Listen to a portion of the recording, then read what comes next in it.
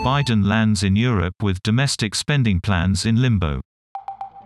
The president's fellow Democrats abandon plans for a vote, leaving his whole platform up in the air.